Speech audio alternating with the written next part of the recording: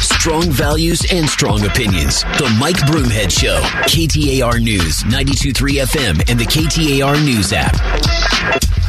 Hey, nobody can really fill in for Mike Broomhead. This is Matt Salmon, but I'm trying. Anyway, I've got a really exciting few minutes for you. On the line with me, I've got Sybil Francis. And Sybil Francis is the CEO of the Center for the Future of Arizona. And she has some interesting findings from recent polling survey research that talks about the things that Arizonan voters really want to talk about, really want to hear from their candidates. But first of all, Sybil, in that poll, it showed that there is great confidence in our election process. And I wanted you to talk just a little bit about that.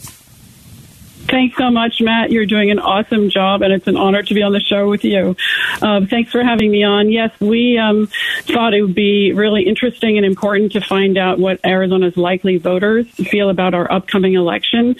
You know, we've heard so much about voter fraud, stolen elections, who won the 2020 election. We thought, you know what, why don't we ask Arizona voters what they think about our current election, you know, how they felt about our primary, how they feel about the upcoming general, and if they generally have faith in the process. So we were pleasantly surprised, I would say, to find that voters overall, large majorities, believe that our elections in Arizona are fair, secure, and accurate. And I can cite some of those numbers for you if you're interested. Yeah, in fact, you did an opinion piece in the Arizona Republic on Saturday, and I've got those numbers right here. 3/4 of believe that the elections are fair. 70% say they're secure. 77% say they're confident that the November election results will be accurate, according to a survey done by High Ground. So that was really interesting information to hear after all of the accusations and the things that have been said. We need to make sure that people go to the polls. And one of the big concerns a lot of us that have run for office have and had is that if people lose their confidence in elections, they won't show up. That's absolutely right, and it kind of is a vicious circle in that sense, that if they don't show up for the polls and then they're not happy with the outcome of the elections, then maybe they'll get more discouraged and then they'll be less likely to vote. So we thought it was a positive message to share with Arizona voters overall, and hopefully the candidates are paying some attention as well, that there is this sense of fairness, security, and accuracy in our election process and results. We don't have information. We don't have data to compare to previous years, so we don't actually know if this is par for the course or if it's gone down at all. But I think the numbers are pretty powerful. Pretty powerful. So let's get to the crux of things. What are Arizona voters interested in their policymakers talking about, and what are they interested in them solving problems for? Yes, absolutely. Well, we know that the economy is a big issue for Arizonans, but I think what we can uniquely share with your listeners, or we dug a little bit deeper in terms of the other top priorities of Arizonans. And so education really comes out on top, along with water and immigration. And for education, we asked voters about, their views on whether education was adequately funded. And we found that in both our pre-primary poll and in our post-primary poll, that large majorities of Arizonans believe that education is still underfunded despite the action of the legislature to put the $1 billion into education at the end of the last session. Their real top priority in education is getting more teachers and principals in schools, and quality teachers and principals, and they want to know what the candidates are going to do about that. That makes all kinds of sense. I'm going to be doing a segment later on in the morning dealing with a recent write-up in one of the newspapers that says the national ACT scores are at an all-time low. In fact, it's very, very frightening. And when we look at other industrial countries that are competing with us, namely China, we've got to be on our toes when it comes to math and science, reading and writing. And the speculation from the article was that the results were because of COVID and classrooms being closed down. But education is that one silver bullet for all public policy. If we have a better educational system, we have less incarceration. If we have a better education system and better results in education, we have a better economy. We have everything is better, and less homelessness, less reliance on social programs. If we have a better educational system, we're a stronger country. Absolutely, and all the data show that the more students persist in their educational journey, the better all of those outcomes are in their lives. And I'll just add one more interesting data point on what we found in education. We asked likely voters, we said, would you prefer a tax break or would you prefer investing the state surplus into education, public infrastructure, safety, roads, et cetera? And by 2-1, likely voters prefer those investments over getting a tax break. Wow. So on the issue of water, and I know you and I have had a lot of conversations in the past, and ASU has the John Kyle Water Center doing some phenomenal things, but the prognostications of water in the future are pretty dismal, and we should be concerned, right? Absolutely, and Arizona voters understand the importance of water. They don't necessarily understand all the complexities, but they are concerned. 75% are worried that we won't have enough water in our future.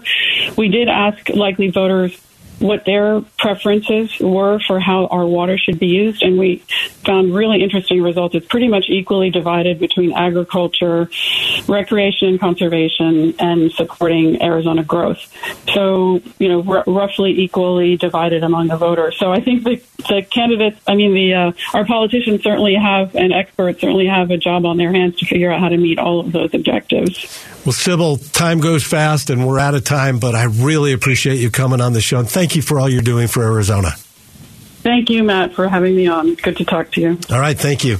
And please stick around at 9:15. I'm bringing on the CEO for a company called Q Secure, and his name is Skip Sanzari.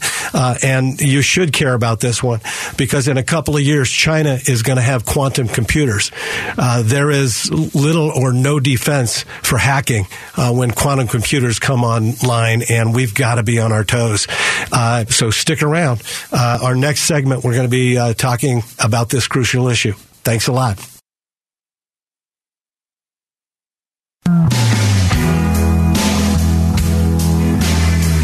Strong values and strong opinions. The Mike Broomhead Show. KTAR News, 92.3 FM, and the KTAR News app.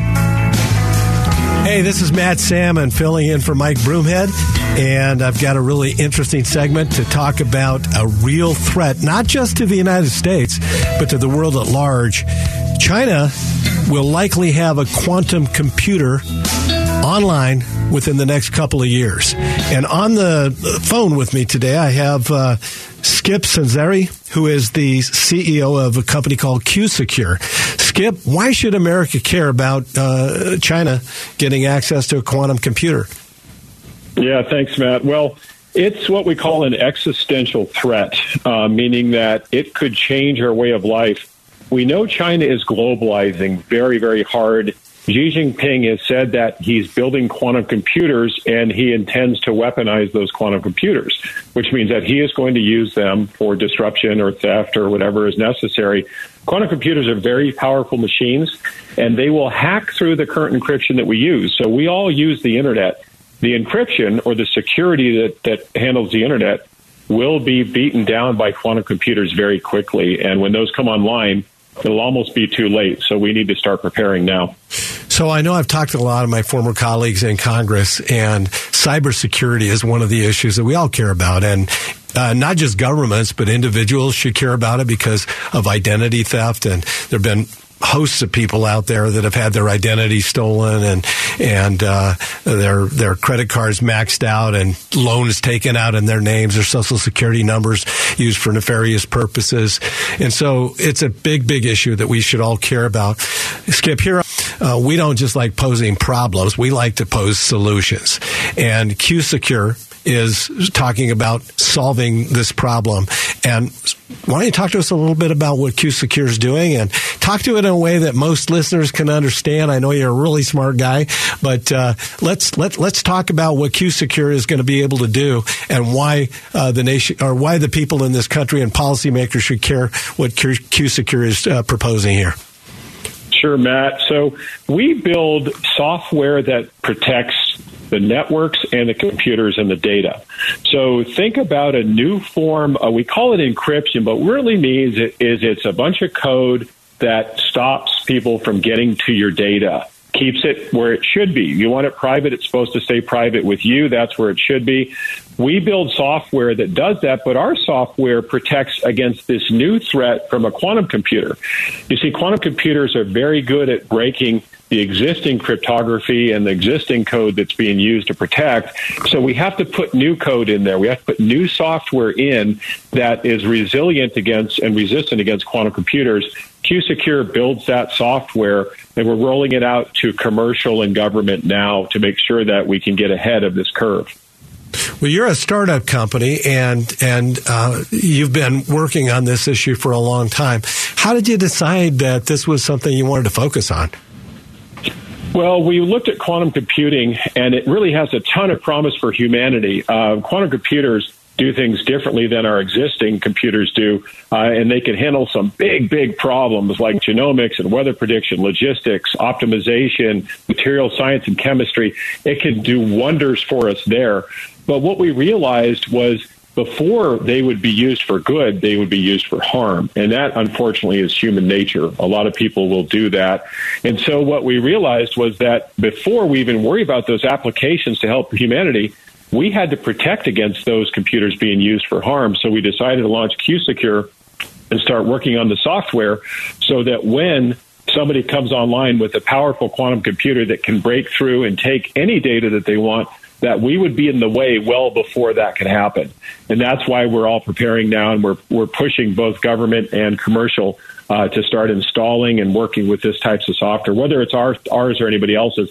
This is a national security problem, and so we're on board for Team America here, and we're just doing our part to help. Well, Skip, this is a lot of folks that I used to serve with were always worried about EMP, and for those that don't, electromagnetic pulse, and basically if a nuclear weapon is detonated about a mile above the Earth's crust, then it basically takes out all the energy grids and everything else. But this idea of China using quantum computers for nefarious purposes, or other enemies of the state like North Korea and Pakistan, some of the other places that we've been concerned about, this is a real serious problem that policymakers should be focusing on, right? Absolutely. And the State Department issued 2 memos already this year, Matt, and they said that all federal has to start the upgrade process. NIST, our National Institute of Standards and Technology, also has run their final algorithms. Our intelligence communities, Department of Defense, are very aware. With all that, though, we still can't move fast enough, because the biggest problem, Matt, is that data is getting stolen today. So if you think about it, all our data goes over the internet, over fiber, over the air, and the listening devices that our adversaries have, they listen to that data and they just take it. Now, today they can't decrypt it because they don't have the power, but they're just storing it. And when they do have the power, that data had 10 years of life left, or 15 or 25 years, even 50 years of value. Think of nuclear secrets, government secrets, healthcare information, personal information. That means they'll be able to access it, and they'll be able to open up all the networks that they want and take all the data they want. Well, thank goodness there's folks out there like you that are not just focused on the problem, but on the solution. And I'm so honored and pleased that you were able to join us today, Skip. Thank you so much. Appreciate it. Thank you, Matt. Thanks for having me on. Thank you.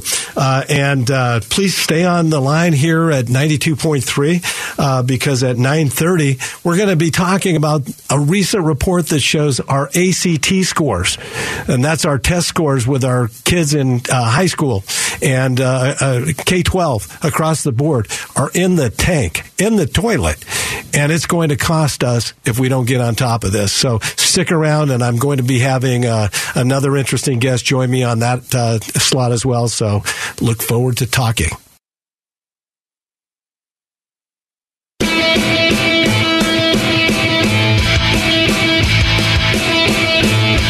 Strong values and strong opinions. The Mike Broomhead Show. KTAR News, 92.3 FM, and the KTAR News app. Hi there, Matt Salmon in for Mike Broomhead. And when I grow up, I actually want to be either a meteorologist or a pollster, because they never have to be right and they still get paid. Anyway, today we're talking about something just in from the Associated Press, something that ought to make the hair stand up on the back of all of our necks. ACT test scores are the lowest in 30 years. Scores on the ACT college admissions test by this year's high school graduates hit their lowest point in more than 30 years, the latest evidence of the enormity of learning disruption during the pandemic. The class of 22's average ACT composite score was 19.8 out of 36, marking the first time since 1991 the average score was below 20. And this is what the ACT CEO, Janet Goldwyn, said in a statement. We see rapidly growing numbers of seniors leaving high school without meeting college readiness benchmarks in any of the subjects we measure. Any of the subjects we measure. That's horrible. That is what you would say existential. We talked about education being the silver bullet for just about everything. And the fact that our ACT scores are in the toilet ought to concern us all. And they're blaming it on the COVID pandemic. On the line with me, I've got a dear friend, Tom Hatton, who is the CEO of Mountainside Fitness and the founder of Mountainside Fitness, and a great guy, and somebody that actually sued the government when they shut down his healthcare or his workout facilities. So, Tom, why don't you talk just a little bit about that? And are you as frustrated as I am with some of the policies that came out during COVID, where we kept talking about science being our guiding light, and also that we were doing this in the name of healthcare? How about the fact that child abuse went through the roof? How about the fact that overdose and drug abuse went through the roof? How about the exacerbation of mental health problems? How about the fact that people lost their mortgages and their businesses, and on and on and on? And now we're seeing that as a result of the businesses shutting down, that our ACT scores are in the toilet, and who knows if these kids are ever going to catch up. Good morning, Tom. Glad to have you on the line. What are your thoughts on this stuff? Good morning, Matt. Thanks for having me. You know, it's funny because above my business and starting that here in Arizona, I was probably more tied into education due to the fact that I grew up a high school teacher's son, and my sister was an elementary school teacher, and my niece is an elementary school teacher, and that's what my goal was to be before I got into the fitness business, was to be a teacher. And that's always been near and dear to my heart, to all the structure of obviously education, you know, K through 8 through 12, and what's happened certainly here in Arizona. But those statistics that you just read off nationwide are alarming, and I think it's just a culmination of things that have been happening for years and years. I think the pandemic and keeping kids out of school and all the excuses to do that, you know, formulated in this, you know, terrible result that we see now. And you know, add to it the mental health issues that have been created through that, and I think those aren't getting enough energy throughout all of society right now and talking about it. And it just stems to where we're at. And you know, I was looking at some other statistics, Matt, and just looking at Arizona, we're 49th in student spending out of 50 states. We're the third biggest economy in the country. You know, we're in the lower 10% in teacher salaries in the country. Right. Again, the fifth biggest economy. I mean, none of that makes sense. And then you look at the national ACT scores and what we're doing in all the structural classes with math and reading English and so forth. And it's just, obviously, what more alarms can we put out there to the public and to us society to, you know, make some changes? Well, and we're in an economic race with China. They're the only other country in the world that rivals us as a superpower, both in terms of economic prosperity and prowess and military strength. And this all works hand in glove together. And if we don't have an educated populace here in this country, if we can't even meet the basic needs for getting into business, where are we as a country going?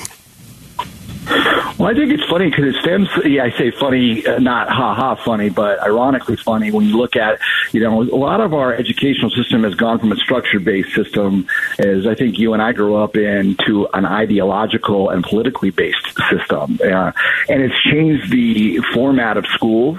It's, induced a lot of different thoughts into classrooms that have taken away from the basics that we're talking about right now, which obviously puts us behind in a lot of the things that matter on a worldwide scale.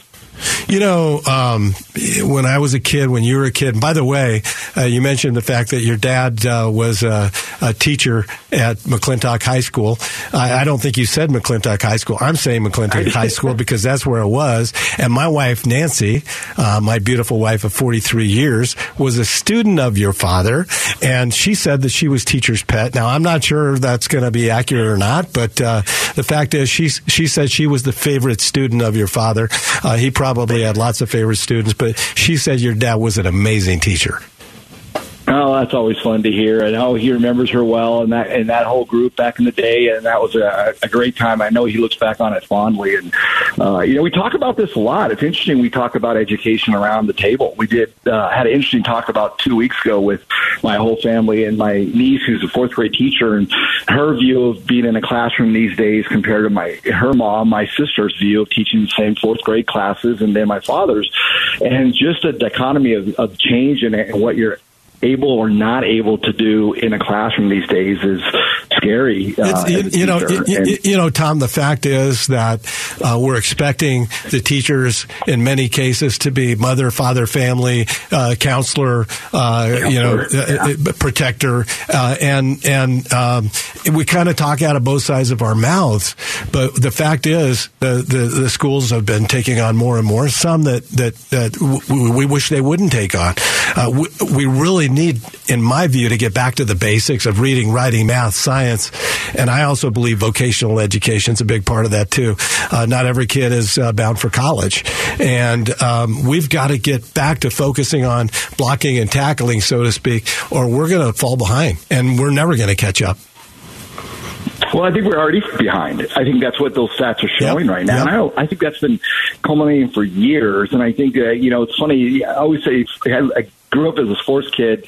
Fundamentals are boring but necessary. Like, that simple. And when you get into all these other moving parts, it takes away from the fundamentals of actually school and just moving forward in life. And I think, although those aren't a political point, those are necessary in our schools. And if not, we're just going to keep losing teachers through all this. And that's the saddest part, and losing our students. And we got to wrap up, Tom. But one other thing I would personally like to see is teach them how to think and not what to think. Oh, that's a beautiful statement. That's a great way to end on this statement, on this subject, because that is well said. Thanks a lot, Tom. Appreciate you being on the show. Good to talk to you. And very, very soon, we're going to be talking in the next segment about the fact that yesterday a jury did not give the death penalty to the man that murdered 17 people at Parkland High School in Florida. And let's talk about that up next.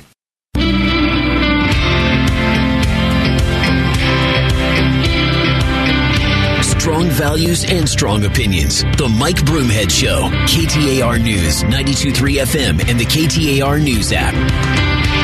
Good morning, everybody. This is Matt Salmon. I'm in for Mike Broomhead. Oh, boy, yesterday, the killer of 17 people at Parkland High School in a mass shooting that shocked the nation will spend the rest of his life in prison as opposed to facing the death penalty. And I've got to share with you that from the onset that I am a proponent of the death penalty, and I am a staunch advocate for victims' rights. And I think that yesterday's decision was a travesty and provides a lot of heartache and does not provide closure for the victims of those horrible shootings. I want to talk a little bit about that situation. The fact that yesterday, another story in our newspaper talked about a guy named Murray Hooper, who has been on death row in Arizona for 38 years. 38 years. And they finally given the thumbs up for the execution to take place. So after 38 years of incarceration, he's finally going to be executed. And I want to talk about, the fact that in America, when those folks are given the death penalty, that it's not swift. Justice is not swift, and they languish around forever, and their appeals go on ad nauseum, and we pay for it. In fact, the average cost of incarceration for those that are on death row is substantially higher than it is for the rest of the prison population. In fact, I think it's close to $100,000 on the average more a year, and that includes their appeals and attorneys and all the things that they go through.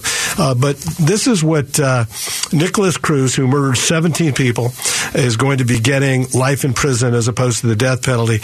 The decision stunned and angered relatives of the 14 students and the 3 educators who were shot to death during the February 14, 2018 rampage at Marjorie Stoneman Douglas High, the deadliest shooting in Florida history. And Dr. Elin Aldeff, whose daughter Alyssa died in the massacre, appeared to curse quietly when the judge read the verdict in her case. His wife, Lori, buried her face in his hand. This should have been the death penalty, 100%, Lori Adelhoff told reporters afterward. I'm so beyond disappointed and frustrated at this outcome. And one of the other parents in that decision, Tony Maltalto, who lost his 14-year-old daughter Gina in the shooting, said the decision now puts more children in jeopardy because shooters no longer have to worry about a death sentence. The shooter didn't show compassion when he put the gun to Gina, he said. Ask what he'd say to those who don't believe in the death penalty. Montalto didn't hesitate. Trade places with me and you'll change your mind, he said. Well, it's all relative. When you walk in somebody else's shoes, you get to feel their pain, and sometimes it gives us a different kind of a perspective. But as I mentioned, this guy gets off the hook and gets life in prison. Now, I wouldn't want life in prison. I don't think that'd be a fun thing to have to endure. In fact, it'd be pretty hellish, especially I've been through the prisons, not as an inmate, but touring those facilities and meeting and talking with various people, and I've participated with friends that have been in prison ministries, and definitely prison isn't a place I'd want to be. However, I do believe in comeuppances, and I do believe that for capital murder and premeditated murder, heinous murder, and crimes that are so horrible that the death penalty is appropriate. But let's talk about that for just a second, because as I mentioned, we've got this guy named Murray Hooper, who's 76 years old, and now he's going to be put to death. He's been on death row for 38 years in the state of Arizona. And there's a gentleman that was he was known as the hanging judge of Orange County in California for sending 9 men to death row. And what he had to say was, it's 10 times more expensive to kill them than keep them alive, though most Americans believe the opposite. Deep in his retirement, he lost his faith in an eye for an eye and now speaks out against it. What changed the mindset on the ultimate punishment? He said, California's legendarily slow appeal system, which produces an average wait of nearly 20 years from conviction to fatal injection, the longest in the nation. Of the 9 convicted killers McCartan sent to death row, only 1 has died. It's a waste of time and money, said the 82-year-old self-described white right-wing Republican whose voice still commands attention. The only thing it does is prolong the agony of the victims' families. Look, yesterday, I believe that was a great travesty of justice. I believe the death penalty should have been enacted. But we've got to get our act together in this country. We have got to get our act together and make sure that justice is swift and it actually means something. Big proponent of victims' rights and worked with Steve Twist. Steve, if you're listening out there, I'm still a big fan. He's done some wonderful things to make sure that victims have the opportunity to have the last say and to be able to be part of the whole process, and that they can get closure and that it means something to them. Anyway, this is something that I believe all of us should be focused on. Violent crime in our society is getting out of hand. And I do believe the death penalty is a deterrent, but only if it's swift and it's just. Folks, I've really enjoyed hosting this hour. I'm going to be back on in the next hour, and we're going to have some other really, really great topics to discuss. Right up at the 10 o'clock hour, Chris Mays, candidate for Attorney General, will be joining me, so I hope you stick around, and we're going to ask her some really tough questions about going forward and what she intends to do as Attorney General. So hope you'll stay around. Thank you.